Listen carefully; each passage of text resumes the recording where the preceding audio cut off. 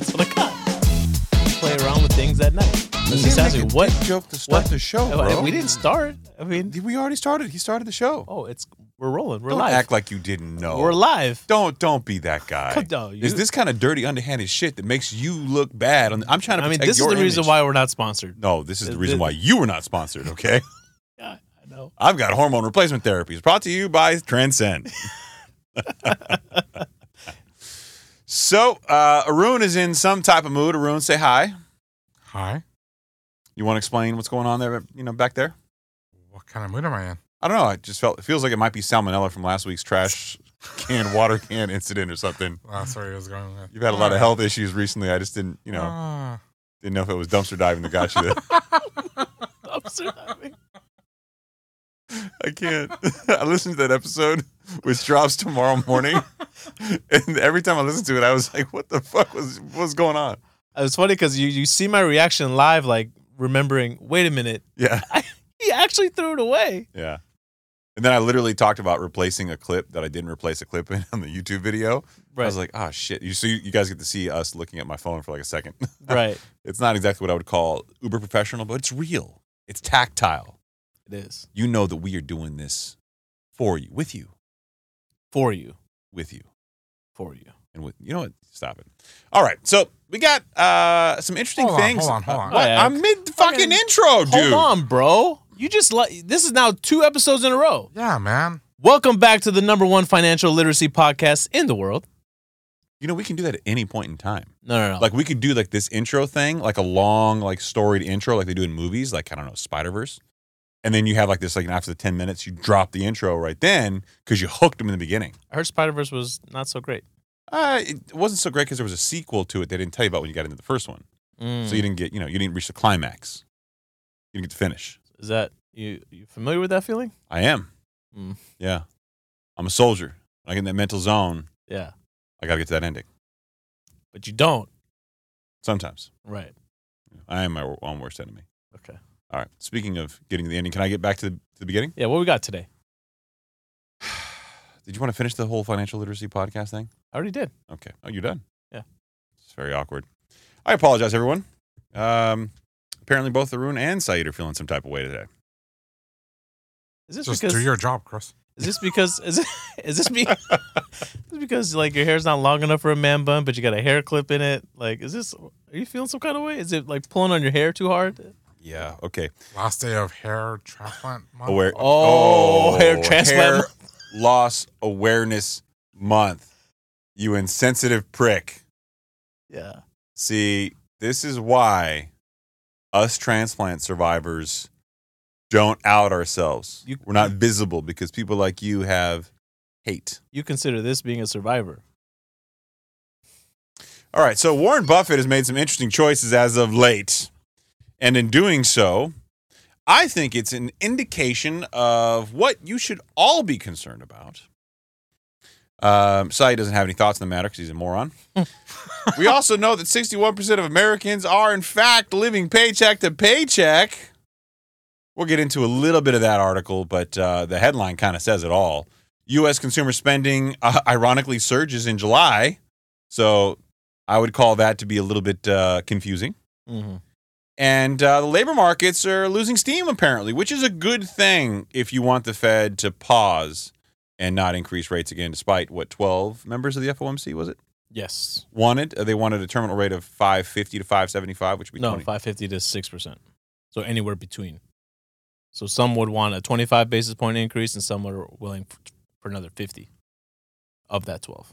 So obviously, there's a good portion of them that do drugs. Yeah, that's what we're saying here. And then, we had a PCE print. We have U.S. department stores seeing higher credit delinquencies, which kind of dovetails nicely into the spending thing that we talked about. And then we'll be lucky if I don't stab the shit out of Saeed by the end of the show. Yeah, let's see if we make it. I don't think we will. No? Yeah. A lot of sass coming from you today. You want to talk about what's going on? Why? You're that guy, dude. What guy? Yeah, you're that guy that projects like what you're feeling inside, and you're trying to put that on Arun, and now you've pivoted onto me. Wow, this is now that you've talked about it. You want to talk about it, Chris? Yeah. Yeah, this is, I'm glad we brought this up. This is actually a good moment, okay? This is a prime example of what gaslighting is. This is gaslighting. I'm gaslighting. You have now gaslit me. Okay. Yeah. You deserved You're it. trying to convince me that I'm wrong for doing right. You are wrong. No, that's Odun you did trying to nothing convince wrong me. coming into the show. He came prepared. He was ready to start the show. He let you eat your steak that you ordered from Wood Ranch. We all sat With his around and hands, watched like a you. dirty. Yeah, like Chris thought he was the Liver King before the show, eating a steak with his hands from Wood Ranch. They didn't give me silverware. But did you ask for silverware? Why do I have to ask for silverware on a Postmates? Because no one thinks they're delivering it to an office. You had silverware there. What? Yeah. You've never used Postmates, have you? You never have you? All the time. What are you talking You about? do? Yeah. So you eat out a lot. I That have explains before. a lot of the rotundness. Oh, me or you? You. Stop. You have one workout this week? And now all of a sudden, like, Don't you're do an expert? this. Don't do this. We'll get What? in another competition. We could talk about our friendly competitions. I can have competition all day long with you. I have the data point. you I have the and- data right here to prove it. 5 competitions. This is the 5-0. This is an Apple Watch competition. This isn't like I actually lost weight and made a substantial change in my life kind of competition. Speaking of which, how's your semi-glutide shots working out, Arun? Great. Yeah? You didn't know what that means? He doesn't know what that means. You've lost 17 pounds, right? I'm assuming there's a little bit of pharmaceutical help. 20. 20 pounds. Yep. Wow, good for you. This Yeah. guy. Are you on something seriously? No, just literally been eating clean. Would you admit to I being on would something? admit to it. If I was doing cocaine, I'd tell all you guys, be like, guys, jump on this shit now.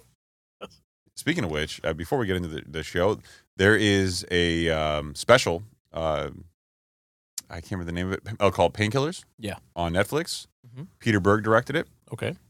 and it's about the family that owned the pharmaceutical company that created OxyContin. Yeah, I saw him go on Rogan and pimp this out. I heard a few snippets of it. It's good, man. You already watched it? I've watched not all of it, but I've watched Okay. part of it. Yeah, Yeah, I heard him discuss it, and it sounds like it's going to be really good. it's fantastic. Yeah, I didn't realize it's literally just heroin. right. And how the people got employed who used to work for, it's insane. So, speaking of big business and pharmaceutical companies and people who know the markets, we just, for reminder's sake, had Michael Burry. Michael Burry was the man who called and shorted the market for the Great Recession. He is the main character in The Big Short, the movie. Right. It's about his wager against the markets, and he's an interesting character. And just a couple weeks ago, he bet about a $1.6 billion aggregate net bet on the markets going down. Mhm. He's, again, shorting the market. I think a lot of people caught that and were like, okay, wait a minute, the real number that he wagered was different, but whatever, semantics, he's shorting the market, okay? Right. But he's been wrong. And you even pointed out on the show, Saeed, that he'd been wrong before, so even though he may have called this and there's a movie about him and it's a big deal, I don't know. It's not like he's the greatest investor of all time. No, he's not Warren Buffett. Definitely not Warren Buffett. Well, Warren has now entered the room. It's like, hold my beer, Yeah, Michael Berry. He officially entered the chat, and according to the street, Warren Buffett just dumped $8 billion of stock. Here's why economists are worried. If you're an economist and Warren Buffett dumps $8 billion of stock, you should be thinking, what the fuck? Yeah. Worried would be an understatement. Yeah, that position that we said that we're taking back the call of a recession later. No, Yeah. we think is we still have a chance at a soft landing. What does that 90-something-year-old man know that I don't? Man, this guy. Well, the sell-off signals Buffett's, quote, anticipation of a recession and the fact that stocks are currently pricey, end quote, he said. It's also consistent with his long track record of piling up cash in the anticipation of storm clouds ahead, with the capacity to pounce on bargains once the storm hits. Mm-hmm. Also very relevant given the hurricanes on the East Coast. So, fascinating position for him to take. What I will say is the man is dumping $8 billion to go cash. That is not a mistake. And just in this quote, you see he thinks that there's a recession ahead, something we've talked about. And you think that stock prices are currently pricey, something we've also talked about. Mm-hmm. And just to reiterate the stock market, for those of you who might be new to the show or may have missed the episode, if you wanted to boil the stock market down to its really bare, kind of like simple logistics, It's really just a discounted cash flow. And I know that sounds like a complicated term, but basically you're betting on the profitability of companies. Are they going to make more money or are they going to make less? If you think they're going to be making more money, the stock price should go up. If you think they're going to be making less money, stock price should go down. And yeah, there's always people who invest for the future and the long-term possibility that this company will continue to grow and scale. But you're really talking about them making more money over time. Like Tesla's a great example. People were investing in them when they were still cash flow negative because they believed they had such a huge upside. And therein lies the second part of the market that most people miss. It's not just the cash flow, the discounted cash flow. Is it going to make money? Is it not? It's also the behavioral economics, the perception of potential in these companies for the long term. Right. And aside from those two things, you can look at all the data they put out in their public filings. You can look at so many of the trends in these charts that you see online. But really, when it comes down to it, those charts you're seeing trending up and down, they're just kind of timing behavioral economics. They're trying to look at why things are happening. And sometimes you can guess, sometimes you can't. But it is a form of gambling beyond that. Right. It's simple. Yeah. So he heads the, famous company named Berkshire Hathaway, right? And so they've now, their cash position is $147 billion. Yeah. Right? So they're really, and he's got a track record of piling up cash, is what the article went on to say, of piling on a lot of cash right before troubled times are ahead. And like you mentioned, he sees that stock prices are pretty high. And here's a problem with someone like Warren Buffett. Michael Burry is his own. Okay, but when someone like Warren Buffett does this, it could sway the markets whether it's going to happen or not going to happen. Because he impacts the behavioral economics piece of that equation. Exactly. He can convince the market that something is afoot because he's taken a step and people emotionally go, oh, shit. Right. What does he know that I don't? This is the greatest, quote, investor in history. Right. If someone like him thinks that, okay, businesses are not going to be as profitable down the road and the stock prices are too pricey, that's going to impact the expectations of a lot of other investors out there. When that affects their expectations, it's going to influence their behavior. What are they going to do? They're going to start to probably hedge their bets as well, too. Or if they don't have the liquidity or the funds to hedge their bets, they might sell off, right? Cash in now. And then what'll that do? That could ultimately trigger a recession. And going further into the details of the article, over the past 3 quarters, Buffett has sold $33 billion of stocks, which amount to $38 billion more cash in his reserves, ostensibly for a rainy day, the article says. So here's some context, okay? Warren Buffett is a guy who's pretty simple. He's not complicated buying into strategies. Like, he's very, very simple. And I look at this from kind of like a 30,000-foot worldview elevation. And I say to myself, maybe it's just as simple as the Fed has now started to signal they may pause and hold, they may increase rates, but now more than ever, it seems to be the probabilities like the Chicago Mercantile Exchange, the World Interest Rate Probability from Bloomberg, have all indicated that there's a pretty consistent belief that the Fed is going to hold. And while there may be another rate increase on the table, we are near or at the end of this tightening cycle. Exactly. So most likely going to hold at this next upcoming meeting in September. And I believe as of right now, there's a 50% chance of an increase in November, as of right now. Right. So let's kind of walk this through, right? If that's the case, and he believes we're at the near tail end, that means this entire time we have been talking on the show about the implications of this on earnings, and an earnings recession are really what he's concerned about. Going back to those two things, that cash flow, the earnings, right? How much are these companies going to make, and the behavioral economics. If you isolate the human element, the behavioral economics, and you just focus on the cash flow, the behavioral economics here, the cash flows, he believes that now stocks are going to make less, or companies are going to make less, and their stock prices are going to go down. So he's going to sell at this, what he believes to be a perceived high point, because he thinks the value is going to go the other way. Exactly. And I wish we could have him sit down and talk about this.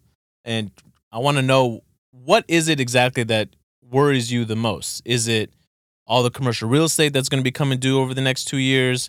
Is it, household debt reaching all-time high and student loan, repayments coming back online? Does he think that, oh, wait, I'm hearing and seeing that for sure the Fed's going to increase at least another 25 basis points. And to your point, a couple episodes ago, that means 1,100 banks will be cash flow negative, right? Or does he think there's a true AI bubble? I really do think that's a huge part of it. That's the behavioral economics piece.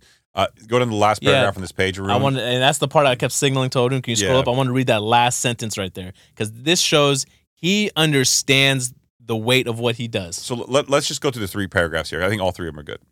So as he sells off stocks, the Oracle of Omaha doesn't seem overly pessimistic about the U.S.'s creditworthiness, so that the country is not going to default on its debt obligations, and about the likelihood it could default. He's been buying up treasury bills as he continues to stockpile cash. And this is a very common thing amongst people who have a lot of money because treasury bills are paying slightly more than things like high yield savings accounts are now. You can get north of 5.5% or almost 5.75%, depending on what kind of treasuries you're going into.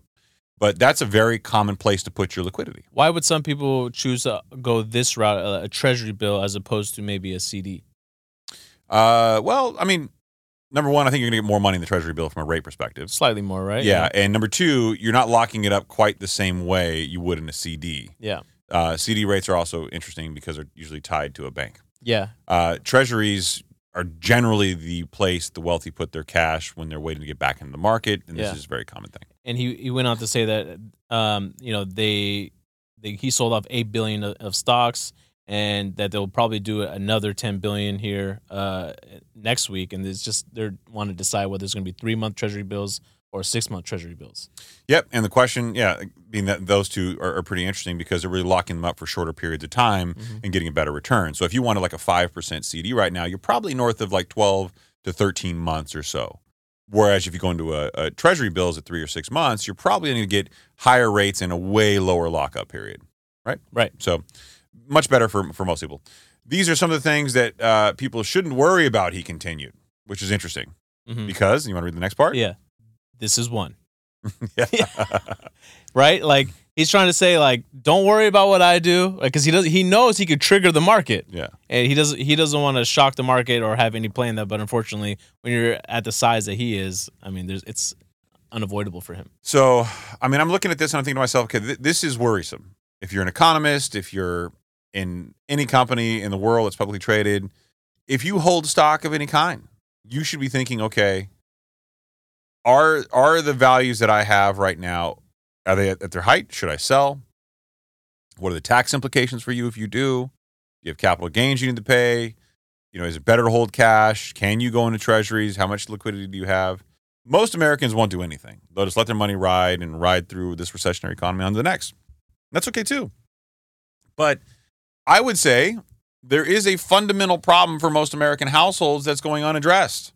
You're right. As of July, 61% of Americans are living paycheck to paycheck. Inflation is still squeezing budgets. This, according to, of course, my favorite source recently, CNBC. This number's up slightly more than last year's 59%, according to Lending Club. The report came from them. Yet recent releases show that, at least compared with the soaring inflation of a year ago, consumers who have been squeezed by higher prices should be experiencing some relief.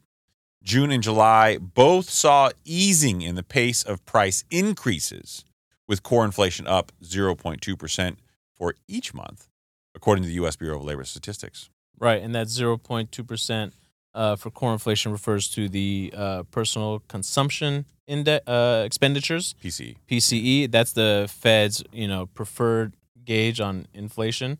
So this actually ticked up the other way, which we cited on the last episode what the expectations were. Yeah. And it actually came in right at the expectations that it ticked up higher. So this will be the last PCE report right before their meeting. So if they do hold, right, it begs the question, this would indicate that maybe you would increase it another 25 basis points. I am very uncomfortable with this next meeting. If you've came out and said we preferred looking at PCE inflation and more specifically core inflation. Well, PCE core inflation just went up when it had been going down up until now, right? So if they do decide to hold, which we all think that they are, very incrementally. Yeah, still a tiny bit. Yeah, and it just remains sticky. So I mean, it is what it is. But what I thought what I was thinking about this while I was preparing for the show tonight, and we constantly talk about how are they going to declare it we're in a recession? When are we going to be declared that we're in a recession? We're going to see negative GDP growth for 2 consecutive quarters, right? And I feel like people are waiting for it to come on and be like, okay, now we're in a recession. No, like we're already feeling the effects. I truly believe we've been in a recession since last year. Yeah, I understand that the GDP prints are north of 2%, and Q2 actually got revised up, I believe, right? And Q3 right now is signaling somewhere above 5%. I feel like I'm feeling the effects of what a recessionary economy is. So let me put something in play. Let's say you had 2 quarters of negative GDP growth. Mm-hmm. And let's say that unemployment started to gradually move up, right? And let's say that during this time, the housing market seemed unstable, going up and down a little bit, but not really going anywhere. Yet the market seemed to grow. And then after all these things happened, the stock market starts to go down. Home values start to go down. And unemployment continues to rise. You would say that's probably a recession, right? Right. That's what we're doing here, man. That's exactly what's going on right now. We just haven't got to the other side of the numbers going down yet. Right. And therein lies a lot of the hesitation and the concern by the Fed. Mm-hmm. We've experienced all the telltale signs of a recession. Obviously, the National Bureau of Economics has not declared it. Mm-hmm. It's just a longer time. From last year to now, that's a long time, longer than any wind up to any recessionary economy before in the history. But it follows an unprecedented period of economic stimulus, unprecedented, stimulus checks given out to individuals and businesses, PPP program, all the stimmy checks that were handed out. I mean, right. It's astonishing to think that people thought it was going to happen faster. Right. If your friends and family are thinking like they're waiting for it to be declared it to be a recession, and then that's when you need to start worrying, right? Like, think about it. You need to experience 6 months, according to the National Bureau of Economic Research, 6 months of negative GDP growth, basically 2 quarters, right? 2 consecutive quarters. And then however long it takes them to come out and declare it. Yeah. Right? By that point, the effects have already happened. Mm-hmm. Hopefully you had already prepared by then. I mean, you right now, you referenced the housing market. It got me thinking tonight while I was prepping for the show, the rule of thumb that I always heard, especially like over the last, 5 to 7 years prior to all the rate increases, that it makes sense to buy a home if you're looking to live there for at least 5 years. Yeah. That was the rule of thumb that I had always heard, right? Yeah, right. And the reason behind that is one of the main reasons is to build up some equity in the home, mm-hmm. right? Given where interest rates are now, man, that number now has to be revised to 7 to 10 years. Yeah, your hold period has to be longer if you bought now. Yeah, so if you're looking to buy a home, I would hope you're reconsidering now. And that rule of thumb that people have always talked about is no longer 5 years. It's now 7 to 10 years. And then I went down and I played around with the amortization calculator. I like playing around with calculators. And I pulled this up, and this is the reason why. Arun, should I take the bait and go for that, or should I just let that go? Yes. Let it go, man. Yes. We haven't had it in a while. I haven't had it in a long time. Get it. So when you pop in numbers with your fingers to these calculators, yeah, and they spit out an answer for you, does it make you happy? It makes me very happy, especially when it proves that I'm right. So I was messing around with this calculator, and let's just say you bought a home that's $500,000. Was it a cheap calculator or was it an expensive calculator? It was Google's, so whatever. Google's amortization calculator. You're paying for expensive calculators. Yeah, exactly. So let's say you bought a home for $500,000 and you put 20% down. You got a loan for $400,000. Okay. Very simple, right? And you say you recently bought this home and you got a rate of 7.5%. Which might be a good market rate in today's economy. Yeah, right? So you get, your conventional loan, 30 years fixed on this loan. And the reason why we're going through this is to show you why you would need to stay in your home for longer, okay? Your monthly payment on that $400,000 loan today would be just short of $2,800. Of that payment, only $297 goes towards principal. You know what?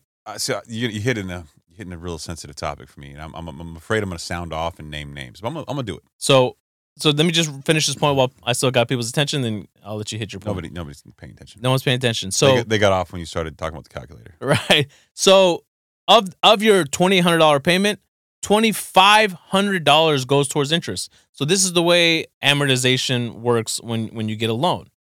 At the beginning of your loan, a majority of your payment goes towards interest, and over time, it changes little by little every single month to where the interest comes down and the payment slightly goes up. So at the tail end of your loan, it's going more towards principal, right? The $400,000 that you initially borrowed, because the bank wants to make their money up front before you pay off the loan. So that's why you now need to stay in your home for at least 7 to 10 years to build up enough equity in your home, especially if we're anticipating, values to come down another 10 to 15%.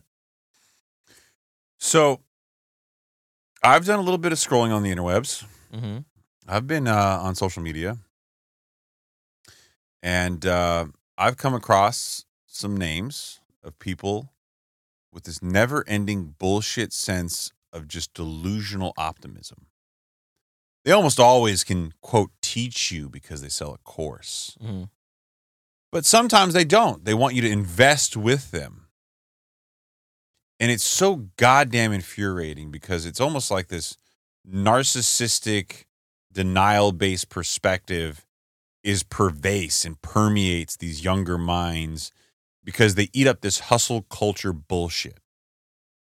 And it all came from that stupid-ass Wolf of Wall Street movie. And I was a huge fan of the book. And I was a huge fan of the movie. But what it's done to people has fucked them up. Yeah, man. The generation of kids that idolize. The guy goes to jail at the end of the movie. Right. He goes to jail. That's the beauty behind acting, right? Like you can actually root for like a bad guy. The second book he wrote, which I read before the movie came out, was called Catching the Wolf of Wall Street. It was all about how he got caught and all the fucked up things he was doing. Less about glorifying, more about, hey, I was doing X, Y, and Z. They caught on to it. And I look at this stuff and I think to myself, like, these real estate agents, the Grant Cardones of the world. Somebody literally defended him on a site that I frequent, or a page that I frequent, and said, I have money with Grant Cardone, and he's been paying me on time every year for the last 4 years, and I'm getting 5%. Yeah, okay.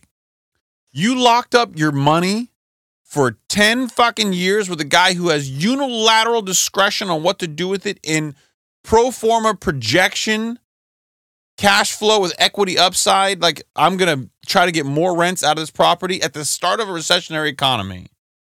And you're getting 5% and you're bragging about it. Bro, you can go open, not a CD, just a high yield savings account right now and get more money than that. I mean, the average rate of return on the S&P 500, if you were to hold it over that period of time, would have been 10%. So I'm just saying, like, the delusional nature of people who are like, okay, just because you get paid on time, but they're not looking at the macro picture, the facts. Like, you were brought into an investment, and sure, he has lots of lawyers and people to protect him and lots of cautionary words and carve out and all this boilerplate bullshit. But are you really doing better than you could do on your own if you bought a property right now? No. And it's almost always fucking real estate agents who invest with this guy.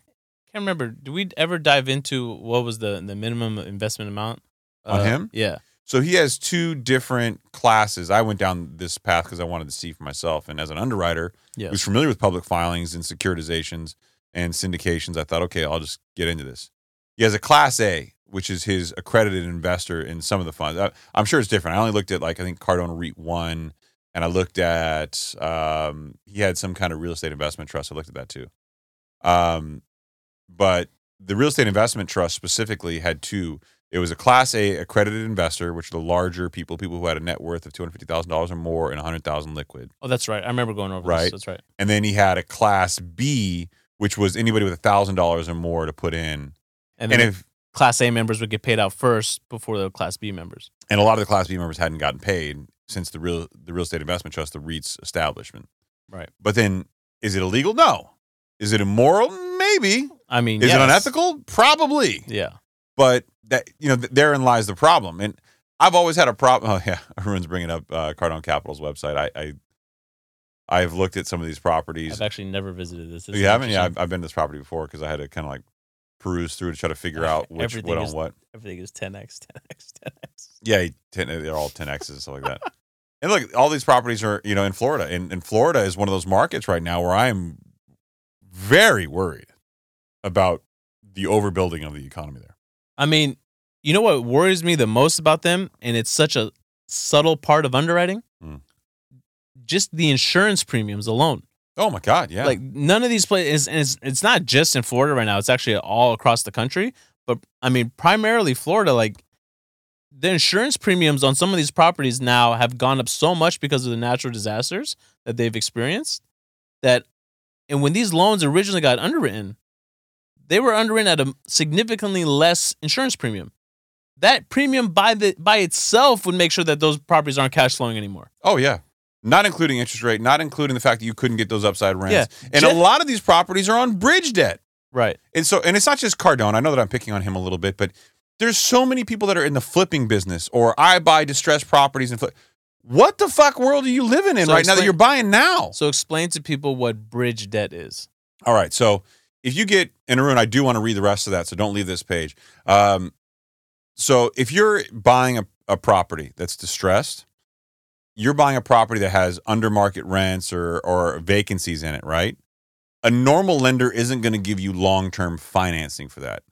They're going to give you a bridge loan. And the reason why you don't get long-term financing is it's typically not going to cash flow. So bridge loans typically have higher interest rates, much shorter terms. Think about 1 to 2 year or maybe even 18 months, something like that. And then they're due and payable. They have a balloon payment. You got to pay them off. Typically speaking, most people will get bridge debt and then refinance long-term debt. And they'll spend that year and a half getting the tenancy, the occupancy, the property looking nice, and the cash flows up. But in a market like this, and let's say it's commercial real estate, right? There's a lot of people who are on the internet who are, quote, big believers in commercial real estate like retail and industrial. Are you going to be able to get tenants in right now? I mean, not with the recession right around the corner, right? Let's say you got office space. And if you want a breakdown on cash flowing for commercial real estate, and, multifamily actually falls under commercial real estate as far as banking goes. We did one of, I believe, our first episodes in this studio. We did the big commercial real estate episode.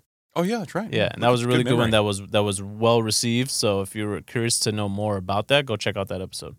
Yeah, that was a pretty good episode on just how cash flow works, how they're underwritten, and kind of the bigger process. Mm-hmm. So there's all these people. So here's the way that this kind of like balance goes, and this is the same thing in the '80s with the seminars that were really, really prevalent, and it pisses me off to no end. Is as people started seeing more people making money. And now with social media, it's much more in your face. The cars, the lifestyle, the travel, everything, right? People wanted to join in because of the FOMO. And then it pivots. And I think we're already seeing this where it's not just FOMO, it's fear now. People, they're running out of money. We've talked about savings going from $500 billion down to $190 billion, right? This fear is kicking in. And this fear is now the reason why people invest. It's not just FOMO. It's like, I'm afraid I'm not going to make it because I'm losing money now. My credit cards are racked up. All-time non-household debt. All-time, $1 trillion in credit card debt. And this article talks about, same article talking about the 61% of adults still living paycheck to paycheck. Some 70% of Americans admit to being stressed about finances, according to a separate CNBC Your Money Financial Confidence Survey. Conducted in March, largely due to inflation, rising interest rates, and a lack of savings. Only 45% of adults say they have an emergency fund. For those who do have emergency savings, about 26% polled said they have less than $5,000 saved. I believe it. That survey found that 58% of Americans, again, are living paycheck to paycheck. Yeah, I believe it. And it's not, and what's worrisome to them is, okay, they probably heard inflation, but they're wondering, I wonder how it's impacting me. Maybe they saw it at the gas pump. Maybe they saw it when eggs were basically gold, right? But I think when they start to see their minimum payments on their credit card bills spike up. Are you sure about that? Wait a minute. What's going on? Yeah, I'm sure about that. And I know what you're referencing, but delinquencies are on the rise. So Macy's, Nordstrom, and Best Buy all came out this week. And that was a well-placed article, Hop. Yeah. You like that? That was very done. They're seeing a rise in credit card delinquencies and a decline in actual credit card spending, right? So here's a quote from the article, which I thought was absolutely insane. This is an article from Reuters, I believe. Odin, it's, yeah. Does anybody else think of hemorrhoids when people say their name? Reuters? Hemorrhoids? No, Am I the only guy? You've experienced hemorrhoids, right? I have not, no. Yeah.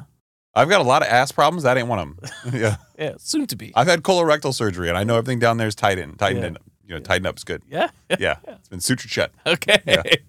U.S. Department stores see higher credit delinquencies amid strained spending. This is from Reuters, and here's the quote from the article. While consumer spending remains relatively resilient according to U.S. retail sales data, investors and experts say rising delinquencies could signal growing pressures on some consumers.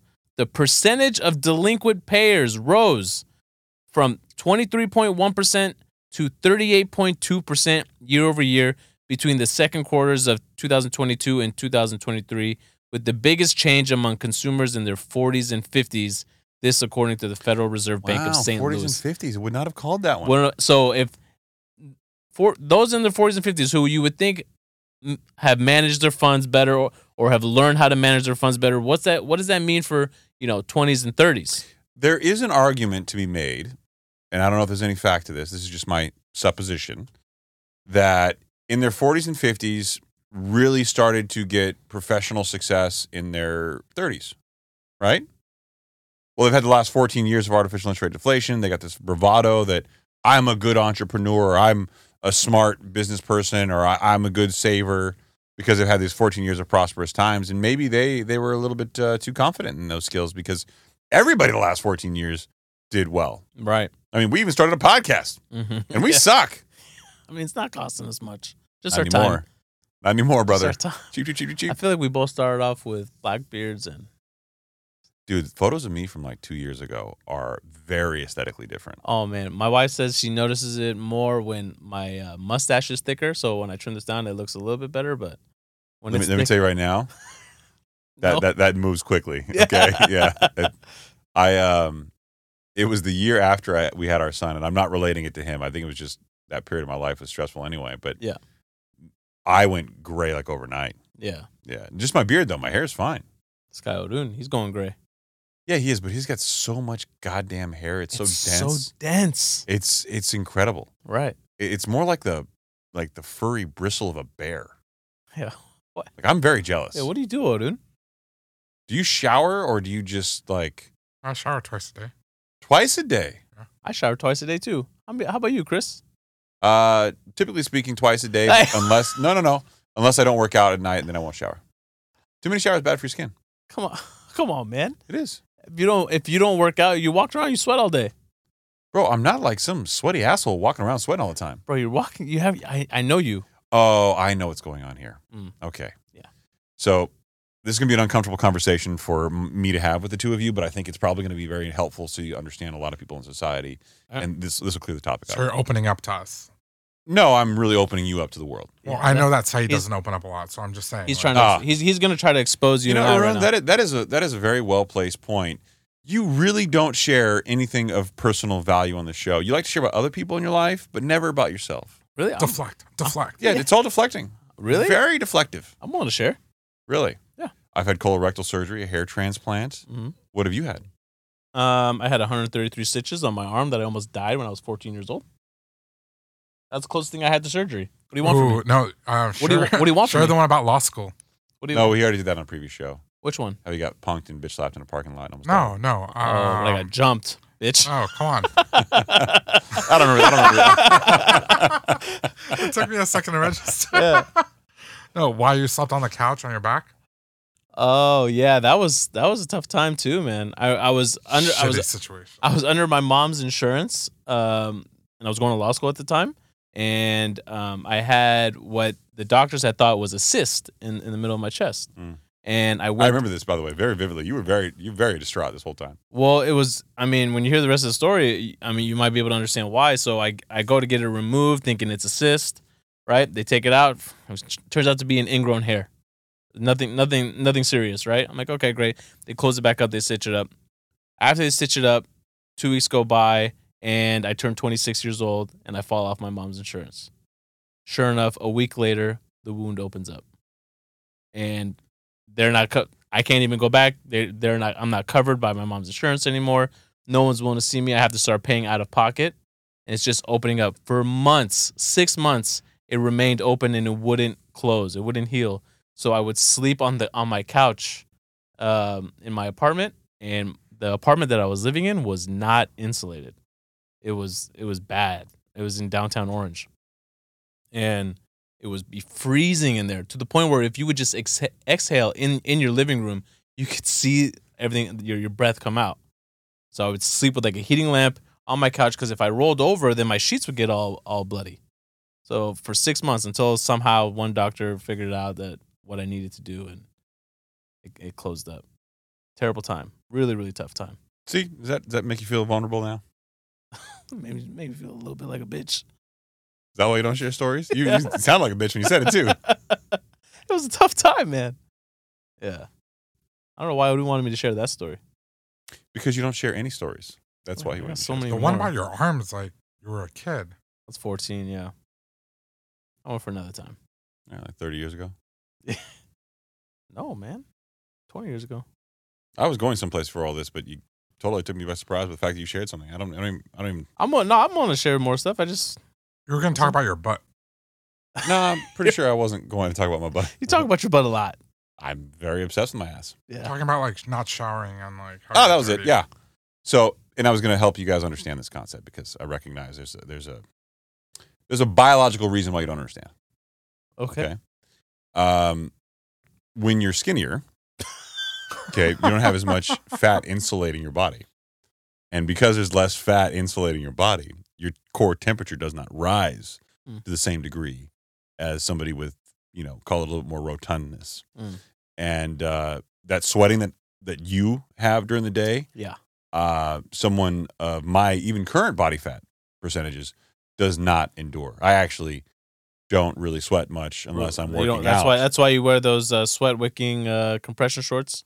No, I wear those because what led to my colorectal surgery was not a pleasant experience. So I keep everything in the groin, crotchal, anal region real clean and dry. Got you, yeah. I am very well manicured. I've had laser hair removal. I use baby powder still. Like I keep things clean, baby. Yeah, okay. Yeah. You could eat off it. No, stop it. You wouldn't want to, but you could. This got uncomfortable really, really quick. Not for me. I'm very open sharing. So the U.S. labor market loses steam as job openings, resignations decline. That was not a good segue. Yeah, that was a we needed to get out of this quick. This is from Reuters. I feel like we could have gotten right into it. This is from Reuters. Reuters. Yeah. So basically, what happened this week? Jobless claims came in below expectations, which is not a good thing. 228,000. They were expecting 235,000. Basically, what this report is how many people are claiming that they've lost their job and they want to claim unemployment, right? So they wanted it to be higher. In and of itself, the number is not a huge problem, but combined with things like core inflation, yes, you could be sending mixed signals to the Fed. Right, exactly. And then the ADP private payroll came out, which is a dog shit source of data.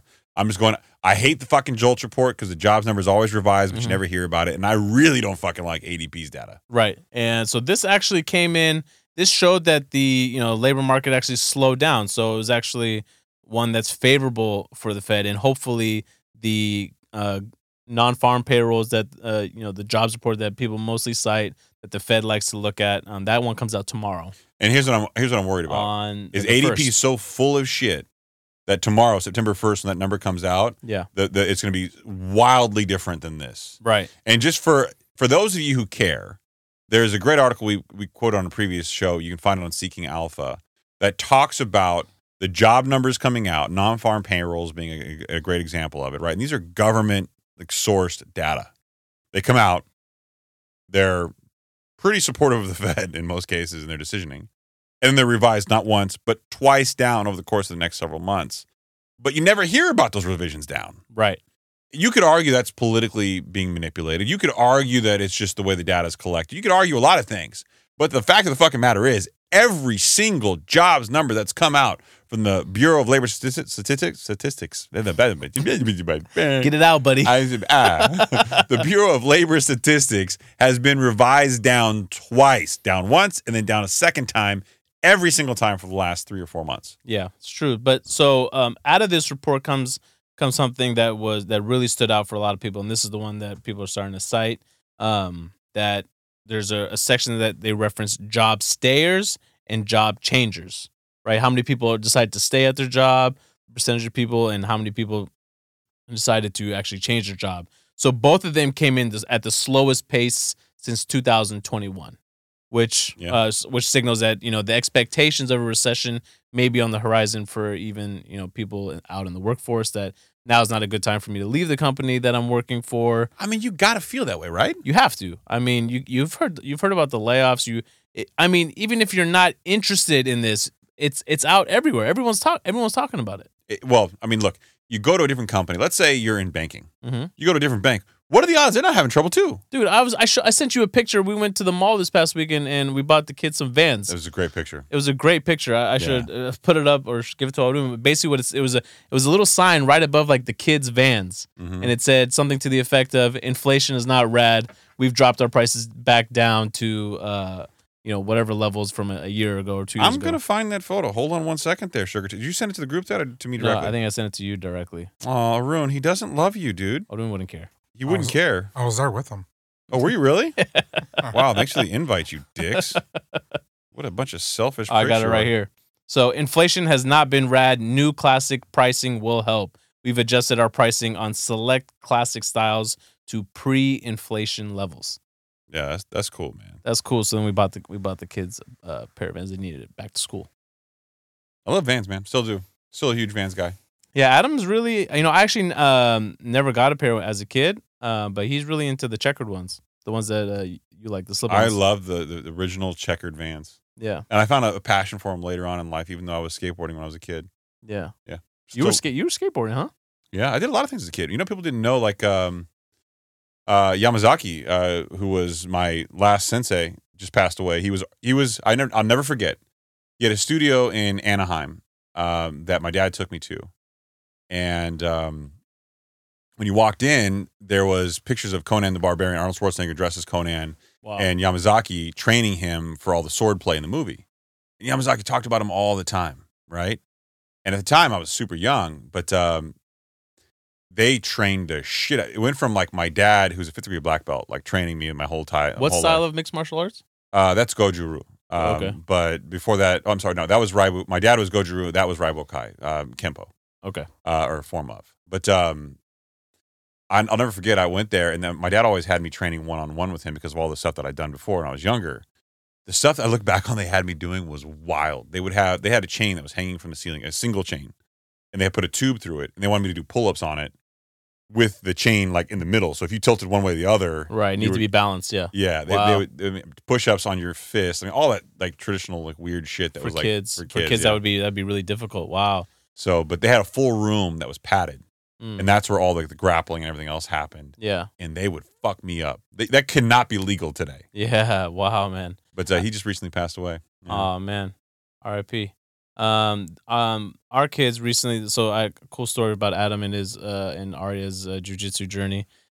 Lately, they haven't really been super eager to go. I wonder if it has something to do with the heat that's been going on. So if they said they weren't feeling it, we wouldn't. I was like, I'm not going to force it. It is what it is. But I'll keep suggesting it every day.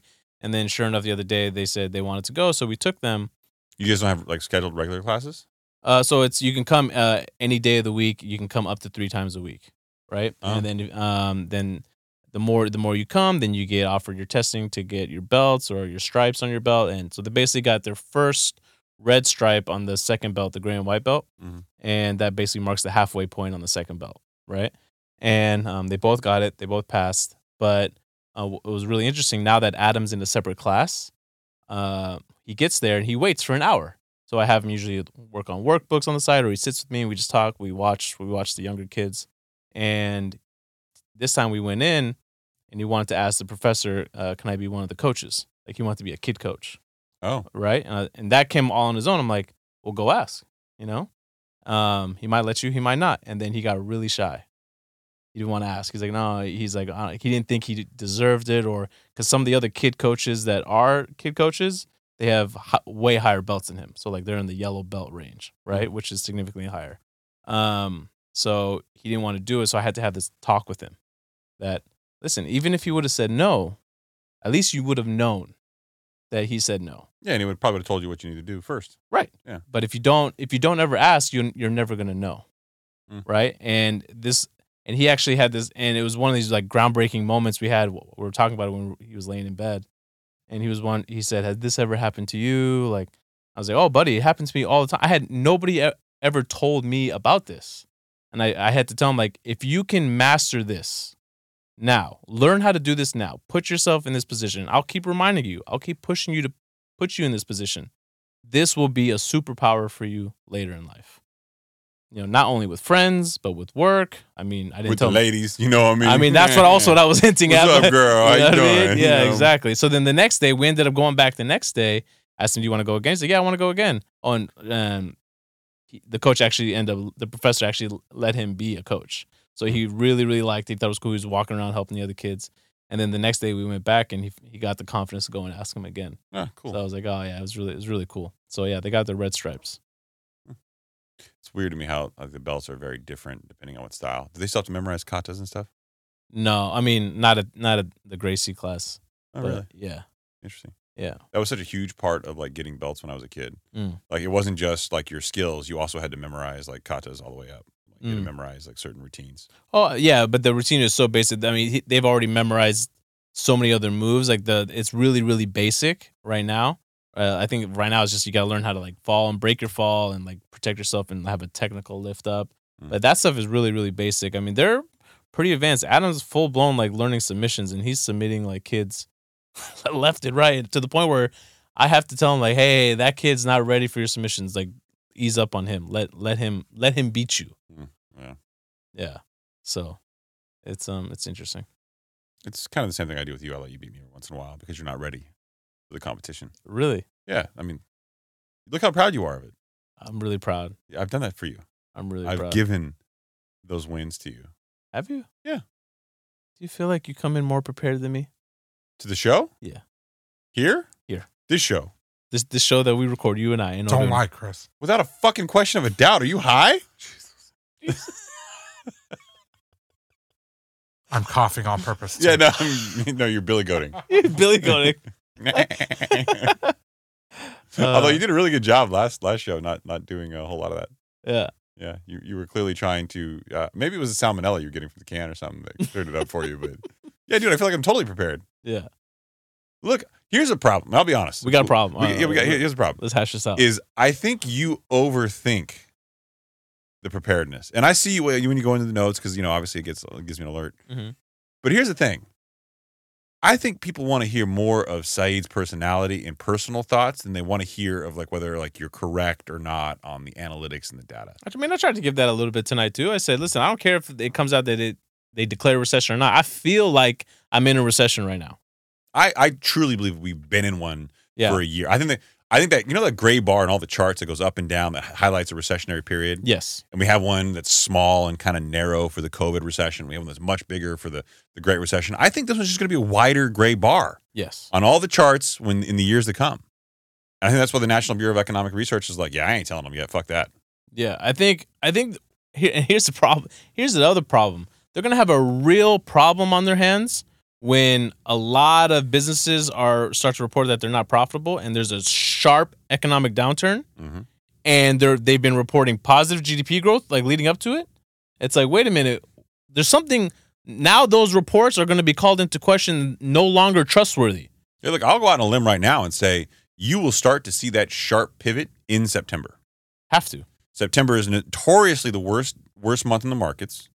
Everybody's back in school, focusing on their kids, right? Mm-hmm. You're going to have student loan debt repayment starting.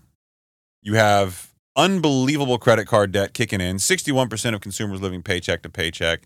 You have the potential of 25 basis points on the table, whether it's big or small. Credit tightening cycle will likely get started then. Credit tightening cycle is likely already starting now and be felt then. I mean, we reported on then. Right. The negative news cycle will start to kick up. And then you're going to be shortly after that, a year out from the next recession, next election. You've already got the candidates spinning up. I know. What's Biden going to do, man? He's already come out on a limb and been like, hey, by the way, all this stuff that you guys are experiencing right now is Bidenomics. Bidenomics, but I didn't choose that name. Yeah. But I will happily use it. And then when this shit hits the fan, he's like, yeah, about the Bidenomics. That was Kamala-nomics. He'll go, is she alive? I don't know. Where is she? I haven't seen shit from Kamala Harris. Where is she? I swear to God, the Democrats killed her. You know what? You know who I've seen more of?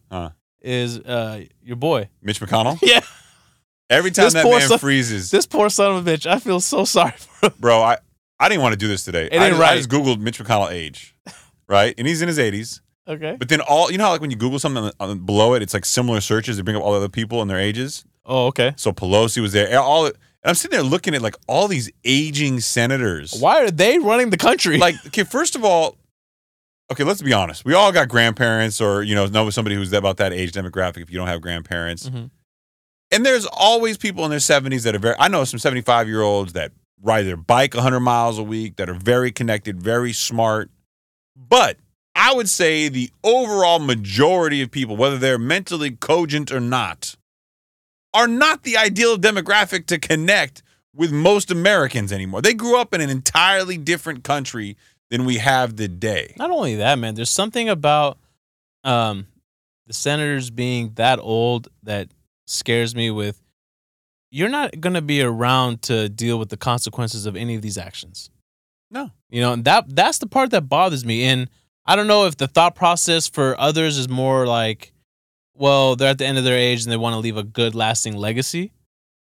But it scares me. It scares me. I disagree with that because some of them, okay, Mitch McConnell, you've now frozen twice on the new, like national, like press conferences. It's made the rounds in the news. Like, it's a thing now where, like... That lady walked up on him, like, talking to him like it was her grandpa. Like, did you hear the question, Senator? Like... Yeah, and he was just stuck.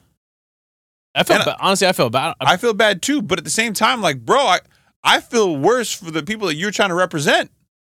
Like, you are not the guy anymore, bro. With well-intended, mostly healthy or not, like, if you're having problems, I feel bad for you, son. I got 99 problems, but you ain't one. Mitch ain't one. Well done. You're good at this. Yeah, thank you. I've been here for a while. Oh, man. You think I was going to work Jay-Z in, right? Oh, I got to. So way. Yeah. Because you know what have you caught on to what I do? Like anytime, any artist that you reference, then that's the song choice. No, I know. Yeah. Or it's a dick joke. It's one of the two. Always. Yeah. We've gone an hour despite the fact that you thought it was going to be a 40-minute episode. Some of the listeners may have wanted that, but it's okay. We provided value There's tonight. nobody who wants less of this. No. There's nobody.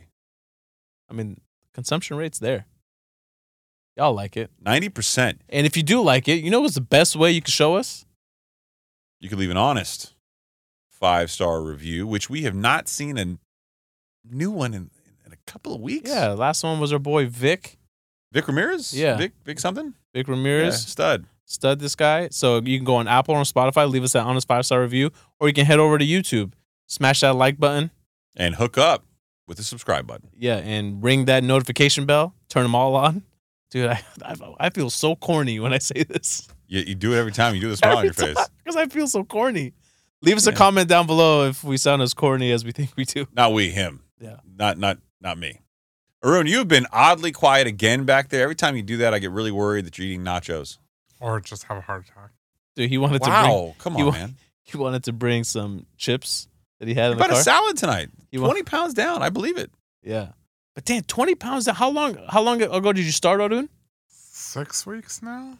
6 weeks. When Marcel's mom came into town. This is like crazy. Okay, 3,500 calories. Let's do this. Do this maths. The maths?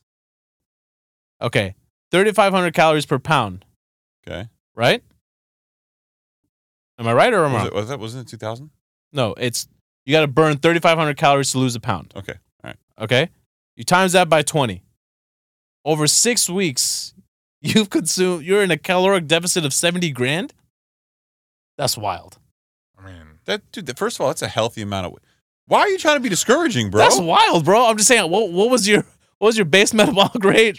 Dude, it's okay, fuck him. Don't listen to him, all right? 100%. Yeah, I mean, this guy's got a pear-shaped booty anyway. Don't listen to him. You don't want to be him. You're Ubering home tonight. Yeah, you're Ubering home. I'm the villain, dude. Arun, that's a great cadence. It's impressive. Are you working out at all? Or doing I'm proud of like you. No, not yet. No, just the diet part. Dude, he's lost 20 fucking pounds off just diet. That's impressive, dude. I'm proud of him. Hold on. You brought a salad tonight. That's dedication, man. Dude, the other night. Don't try to fucking co-sign it. The Chick-fil-A you had was do you have the fries and all that shit too? What'd you have? I just got a salad. You got a salad. I did have a bite out of the mac and cheese that the guy They give it to you for free. You got to do that. Yeah. Are you measuring anything? Measuring protein intake or anything? Nope. Just eating a lot of meat and protein. How much meat? From beef. Bro, I am so... Stop, pervert. Try to be serious for 2 minutes. Sorry. Just like maybe 2 hands worth. I am super... Okay, God damn it. Come on.